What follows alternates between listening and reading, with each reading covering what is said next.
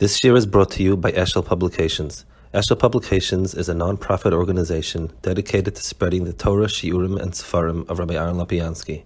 For sponsorships or more information, visit eshelpublications.com. I guess this is something we also do in Yeshiva. We have Lava Malka every few weeks. And what I do is I speak on a biography of a Gadol who's, I started with somebody whose yahrzeit would be the following month. But we ran out of people whose yahrzeit I could identify. And I also realized that there are about 6 months a year when I couldn't do it. So we're going more in chronological order. So one of the challenges in history and biography is finding facts and tying them together. So it's one thing somebody lived the last 50 years, 100 years, and you have a lot of people wrote. When you go back in time, it's very, very hard to get really material that's reliable. If somebody today picks up a pen and writes about the Rambam, the question is, how do you know it? Where did you get it from? And unfortunately, anything that's Baal Pez is not reliable because a story changes every time you say it, and the so-called known stories, most of them have no shaykhs. So the things that, so I try to tell people where I got my information from, and it's the second problem is people, academics, look for facts, but you're building a story. You're not, a telephone book is the most accurate factual record of a city. It's worth nothing as a story. You have to make the story.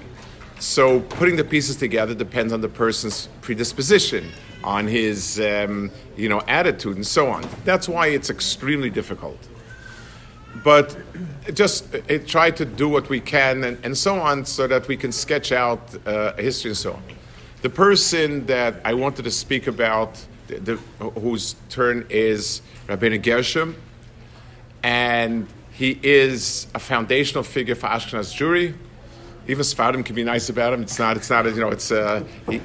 And there is very little known about him.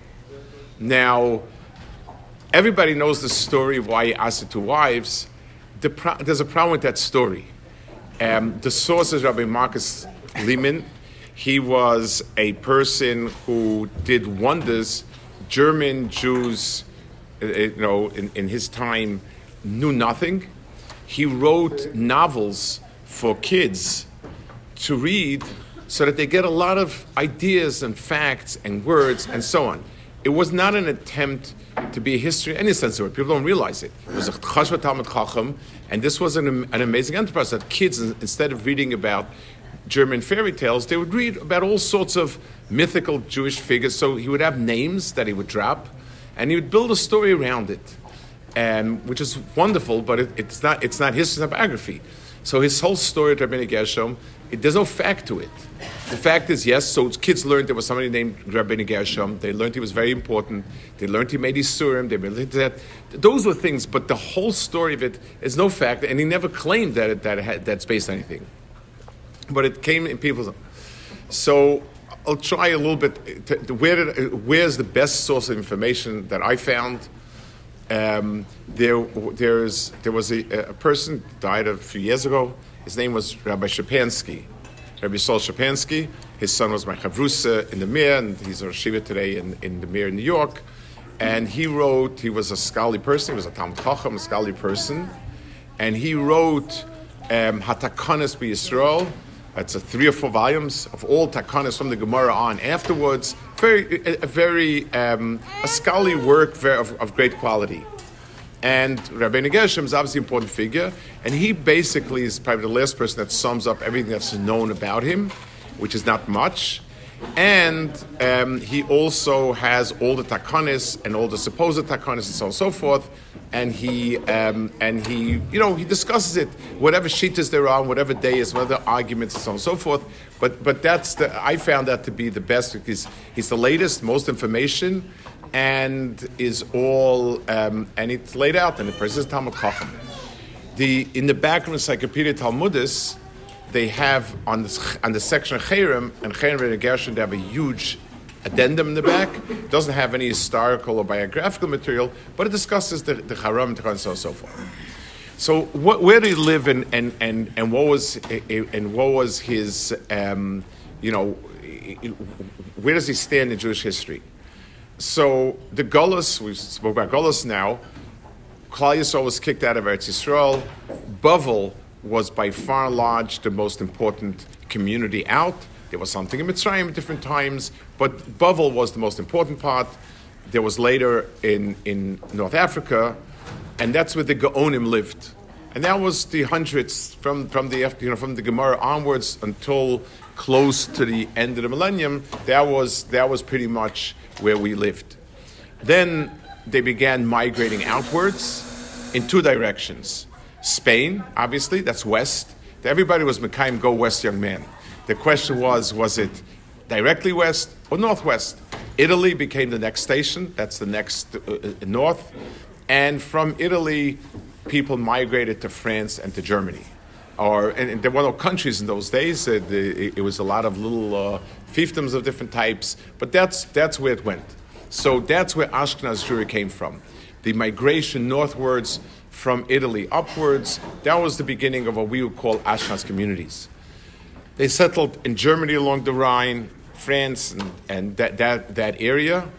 And that became really the bedrock for a German Ashkenazi Jewry, which was in France and in Germany. Rabbeinu Gershom was born something like 960, not clear. He died in 1028. His matzeva is still around in a museum in Berlin. For whoever's planning the next trip, a museum in Berlin might be a good place to go. We have that. And we have the ksuba of his second wife also. He had remarried, and that ksuba we have. It's a ksuba d'irkus actually, and that's also around. Those are the two artifacts we have of that. So he lived in that area, and at the turn of the millennium, that's where he lived. The Marshal writes in a place that he was a Talmud of Reb HaGolah. So that would connect him. Reb HaGolah was pretty much a contemporary of his. He was born a little earlier, died a little later. Reb HaGolah lived a long time, but pretty much they overlapped. We don't have a record that they really connected. We don't know if he means it was a Talmud of his literally, or just that he follows the Mesorah of the Gaonim. But in Jewish history, this was a turning point. Gaonim had their own style of leadership. It was focused around a yeshiva, which was sort of a central institution. They had their way of learning, which was also uniquely theirs. They were almost a continuation of the Gemara. They really gave back and forth and reasons. They basically said pretty much like the Mesorahs how they got things. This is how our Mesorahs into yeshivas.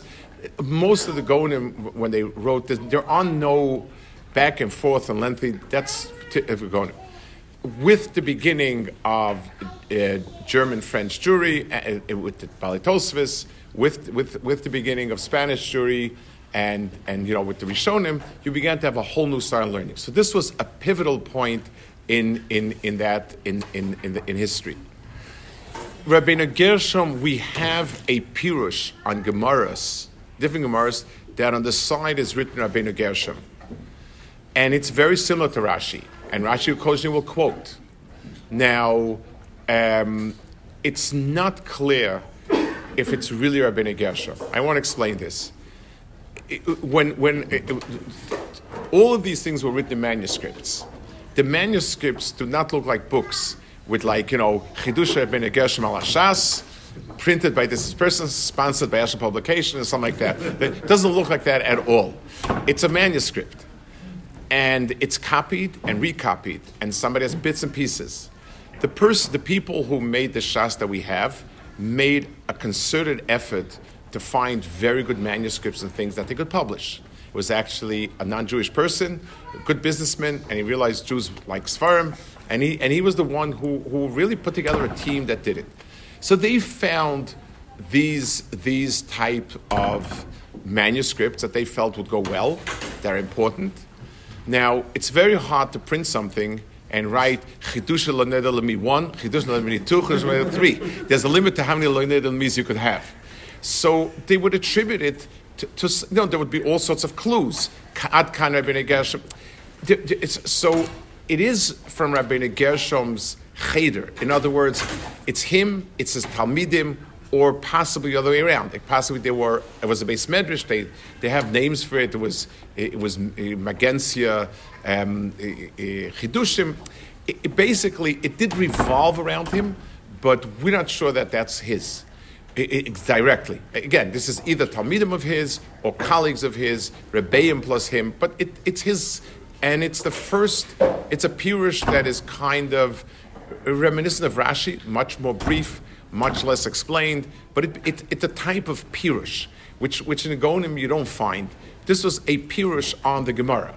You don't find in the Gonim a pirush in Gemara. They shuvas basically, and halacha summations. That's it. That's one thing that we have from him. We have also shuvas that are quoted in other Sfarim. Many of the things that he said or wrote are quoted. Taisvis quotes, other Rishonim quote. So his psukim and so like that had been quoted in other Sfarim. He wrote a piyut, which we say Rosh Hashanah and Slichas, Schor Bris, very famous piyut. Ein l'shir la'Torah Zois, very famous piyut. That's his piyut, and that became part and parcel of the mainstay of our Slichas. We say it in Ne'ilah, we say it in Slichas, and so on. Those are things that that we know that he wrote. There's one more tragic thing that we know about him. It's brought down in the Mordechai and it's brought in Halacha. He had a son who converted to Christianity, and it says that he sat 14 days Shiva, unclear in the Lashonas that are written as to whether or not it's when he died and he sat a double Shiva, or it's just when he converted. But that's brought down, that's written, and so we know that as a fact. We don't know if it was because he was forced under pressure, whatever it is, it's conjecture. But Lamaisa, we do have it. It is interesting that one of the takanis that Rabbeinu Gershom made was that you should never remind a person who had converted and did tshuva of his past. That's one of them. Interesting, it was obviously a phenomenon that occurred. It could be it was under a lot of pressure, but whatever it is, it's very interesting. That's one of the things that Rabbeinu Gershom writes. But that's a fact that's mentioned and brought down, and in Halacha it's brought down about a v'chiv avelus on someone that Lo Aleinu, was smart and so on. That's it's a piece that we have. What he became more famous for, now he's called Rashi in its Chuvas, calls him the Meor HaGolah, which is incredible. Meor HaGolah means the light of the Golas. Not clear what basis. In other places it says he was Meir Einenu with his Takanis. In some places it says with his Pirushim. But he was recognized as being the Meor HaGolah, which is an extraordinary title. I'm not aware anyone else had that title. But it obviously, the fact that he established the Jewish communities in a halachic way in Germany and so on and so forth means that he put it on foundations that made it viable and so on. Now he became famous for takanis that he made. Again, we have no original copies of any sefer that lists takanis. We have in latest Sfarim mention of his takanis, and the most famous, reliable place is Marami Rottenberg, who was much later, and he was from the Dole Ashkenaz and the Rebbe of Darash and so on, and he lists it in a tshuva. He lists the takanis. There are an extraordinary amount of different and conflicting sources about how many takanis he made, how many takanis were those takanis that he personally made, how many were takanis that were made together with everybody else, how many takanas were old takanas that he just reestablished, and how many takanas were made by people after him, but it just sort of was swept under. The listings are anywhere from 2 to 3 to 60, 70. We have up to 60, 70 takanas that in one sefer or another are listed as attributed to Rabbeinu Gershom. Not something that there's any way to clarify it, because it's so vague, and the lashonos are different. Asher tikin al pira Rabbeinu Gershom, Asher Rabbeinu Gershom v'chaveirov tiknu, and so on and so forth. What was the nidui? What was the cherem? What was this? What was that? Very, very unclear. The takanas range. So in the big picture, they range from things like not marrying to women, which was a big, major undertaking in terms of halacha. It's basically a really kind of, it's not conflicting in Africa, but it's a huge takana. On the other hand, a lot of those takanas, these are the ones that are more credibly his, about when you could stop davening if somebody has a problem, when you can patch on the bima, when you can't. The takanas that range are very fascinating in the scope of it. A lot of things about shuls, when you can take somebody's safe if it owes you money, when can't you take a safe if it owes you money, and things of that nature, from very big to very small. These takanas are interesting because they also seem to tell us about what was important in those days. You assume that you have only X amount of takanas you could make, and you save them for the most important things. So one type of takana that keeps coming up a lot deals with ma'arufia, which is leasing. Jews made parnasa in those days. This was before they had healthcare, so you needed parnasa someplace else. So the way they had parnasa was they would lease estates from non-Jews. They would lease money. In other words, I'll take a block of X amount of dollars and I'll lend it out in small parcels. They were go-betweens. Now, the money that you paid, so when you lease something, if somebody outbids you, you lose, obviously. So you say, I'm willing to give you for this castle is worth X amount of money per month. Someone else comes along, I'll give you more than that. So he made, and this is actually, many of the Dentoras brought the Rishonim deal with this topic. This is a topic that's very, very common, and obviously, and he created takanis that you cannot. It's called hasagas gvul, and he extended the concept of hasagas gvul so that you cannot outbid someone in leasing on the estate and so on and so forth. This obviously dovetails with what we know of those tkufis, that this was a major source of parnasa. If you would allow people to bid wildly, it would kill it for everybody. And b'meila, they made a takana as a sagsifol. In terms of ishus, the famous one is not to give a get bal karchach and not to take two wives. It's debated as to what was the reason. This is why Marcus Lehman had a whole story built around an unhappy marriage of his with two women. There's no base for that. But the question was, what was the reason? What would happen, manishtana, that now it became a problem? One interesting proposal by Kadmainim is that since the Gentiles were Christian, they did not take two wives. The Jews looked like they were scorned because they're doing something criminal like that, and that's why those living in the Muslim countries, there was no gzeira. They didn't. It wasn't. The Muslims took many wives, so that was fine. And that I don't know. We don't have any record of it. We don't know why. But those are the two of his famous takanis in terms of ishus. So you do not give a get bal karchach, and you do not take two wives. An interesting question that arose is, if Bezin, so there is a mechanism, there are mechanisms het Meor abanim, which we'll discuss in a minute, and if there's a time of an onus of some sort, they matter it. So let's say you have a woman who's incapacitated, and totally, it's and in a coma or something, has shalom. And the question is, should we be mata taking another wife, or be mata giving her get without her, possible consent? An interesting shaila in the Chuvas farm. There was a heter of, again, it's brought down in different variations of 100 rabbanim in 3 countries of 3 kehillas. That was, and again, the different girsas, different sperm are unclear. And that's the famous or infamous heter Meor rabbanim, depending on which side you're on, base heter Meor rabbanim. Another machlokas rishonim was, how long was that takana meant to be?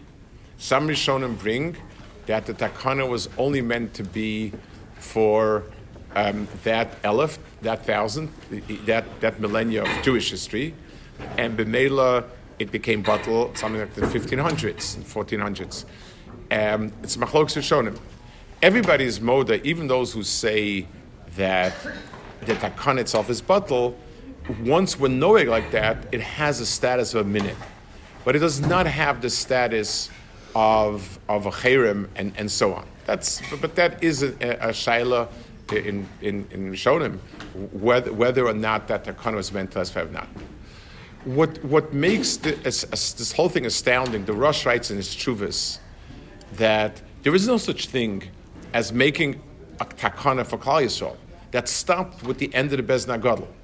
And any community can have its own takanas, but another thing is a takana for Klal Yisrael. And to which the and the Rosh says only somebody of the stature of Rabbeinu Gershom could possibly make such a takana, and it's kept. That's why it's true. It says it speaks to Rabbeinu Gershom was the yachid that could do it. It could also be it probably was not a large community in Ashkenaz at the time, and he was the dominant figure. He was the Rebbe figure. And b'meila, once that takana came in place, everyone else for it. But the Rosh writes in it, Zulas, somebody asked him about takana from a community and so on, and he said, there's no such thing as a cross-community takana.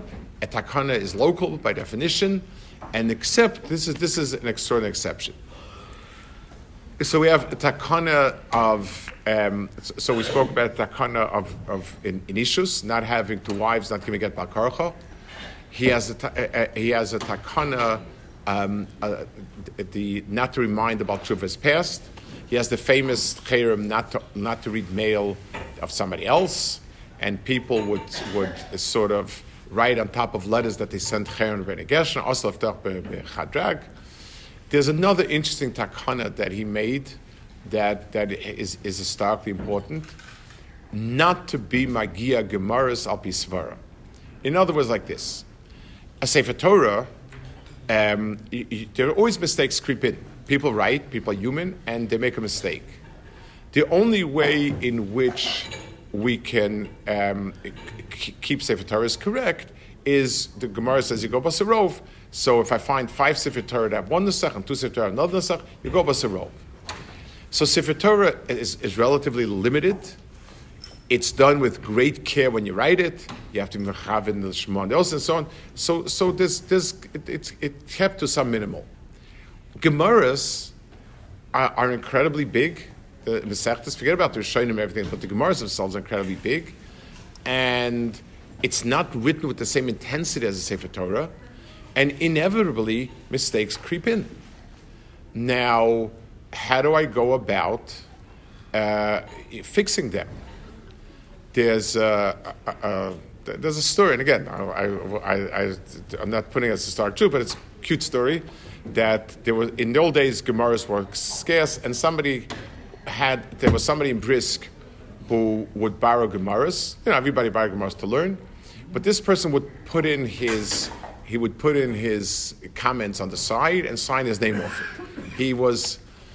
So he came once. He needed a Masechta that wasn't around, and he asked Reb Chaim Brisker if he can borrow his Gemara. So he said, on one condition, no comments and no signing your name on the side. None of that. So he said, okay. He got to a Mishnah it says the Mishnah is the Mishnah speaks about he is a chamar gomel. Chamar gomel means a donkey, a donkey camel. Its words doesn't mean anything. What it means is it means it's as if somebody is being schlepped in two ways by a donkey and a camel. It's an Erev point. This person looked at it and he said, it's a clear mistake. So he wrote on the side, Tzarech Loima Chamor Gadol, and signed his name off on it. Or he didn't sign it. So he brought it back to Chaim Brisker. He was very upset. And he said, once again, you did both things. You changed it and you signed your name, Chamor Gadol. So it's, that was, but it's very easy. So people would change Gersos. And this is something that sometimes it fixed it, sometimes it wreaked havoc. Because the person, whatever it is, if you want to take a look at how Gersos and Gemaras, there is a Machon in Eretz Yisrael. They put out the Duchei Sefer Shalom. It's called. It has, I don't know how many sides they have. Every possible Gersos. It's in the thousands. Most of them are very relevant.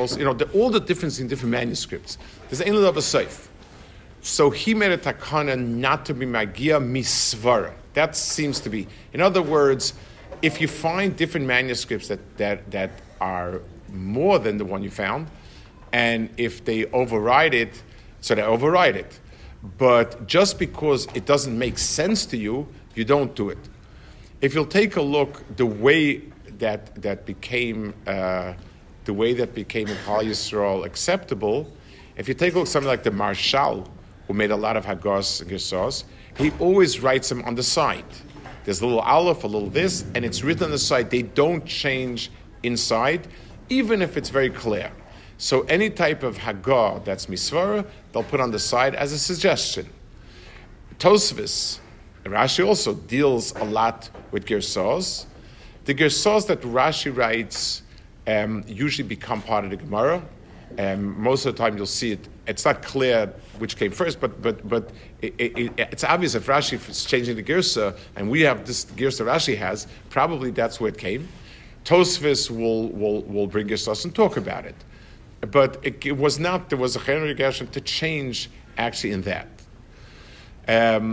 Yes? What is the chashivas of the Vilna shot that we use? What is there was the Bamberg and the Basel, but somehow Vilna has become the Kubal Shas based on... So the Vilna Shas was the nicest one. It was, first of all, aesthetically, it's the nicest. They also had good people working on it, which meant that there were less mistakes, there were more things in it, and the people who didn't like Vilna Shas, there was like a frum thing. They felt it was a little more modern, whatever, maskilish, that was the flavor of it. But it wasn't based on any story. I don't believe that there was any big difference in that. They had more mefarshim. Everyone had their own mefarshim and hagos and so on and so forth. But that's and it's interesting. When Frankel put out the Rambam, it was an incredible work. The person was mashkia, kol hoyin, and a really incredible work to Frank Rambam. One of the things he worked on was the different girsos. So he had three types of girsos. There was the very few that he actually changed the text inside, where all the manuscripts were not like the printed one. It was very clear from everything. He had those that he felt were very important, probably right, but not certainly, and those he wrote on the side. And then alternative gersos that may make sense, he put in the back. That was his thing. I think the system itself he started in the second one. When he changed the gersa inside, the Steipler took his name off it. He felt we should never ever, even under all circumstances, as it is the status quo, leave it that way. He didn't want to dispute it, but he felt we should. That's sort of a totzah of that attitude, not to change the gears under any circumstance. Al kaponim. So let's just briefly review all the points. Rabbeinu Gershom was really at a pivotal point in Jewish history. The fact that we don't know much about him, but we know a lot. Rashi was a Talmud of a Talmud, and everyone referred to him as the Meor HaGolah. He was the one who created a system, and in many areas, that actually became the basis for Jewish community life. So it was in the fact that his Pirushim they wrote, whether him or Talmidim or Chaverim, that became the foundation for the new type of Mefarshim, like Rashi primarily. That's like the first one. His the fact that he seemed to be such a strong figure in setting up communal life over there. His takanis in all the types, whether those takanis that withstood the test of history or not, and there's a lot of machlokas which takanis are chayrim, which are not chayrim, which are meant to be for always, which are meant to be for always. But whatever it is, the takanis obviously put down Jewish communal life in Ashkenaz as long as it was destined to survive on very healthy foundations. It had to do with the economic interactions and the businesses and the fights and the machlokas and a lot of the takanis relate to different aspects of that. The fundamental takanis regarding Jewish family life, which seem very important, the ones about allowing people who did tshuva and came back to have a second start. It obviously was a very important point. It was a sore point. Your next door neighbor fries out and he becomes a Christian and he calls you names and he's going to church and that. And one day he comes to do tshuva, you have a feeling you'd like him to suffer a little bit. Maybe crucify him or something. But Tachlis, he understood and that it's not, we need to give people a chance to come back. And his kololos, and the very legacy that in Germany, Takanis Kehillah were actually very, very strong. We don't have records in Sfarad of Takanis HaKehillah, that type. The tzura of a Kehillah with Takanis and so on, we have a lot of Pinkasei Kehillahs. This was the prototype for it, that a Kehillah arranges its affairs, makes Takanis that keep the economic field level and good for everybody, and whatever else is needed for Jewish life. So it's sometimes like a building where you're impressed by the great building, but you understand that because of foundations that it has such a kiyum, and Rabbeinu Gershom was the foundation stone for Ashkenaz Jewry and Bnei Ashkenaz afterwards. Okay.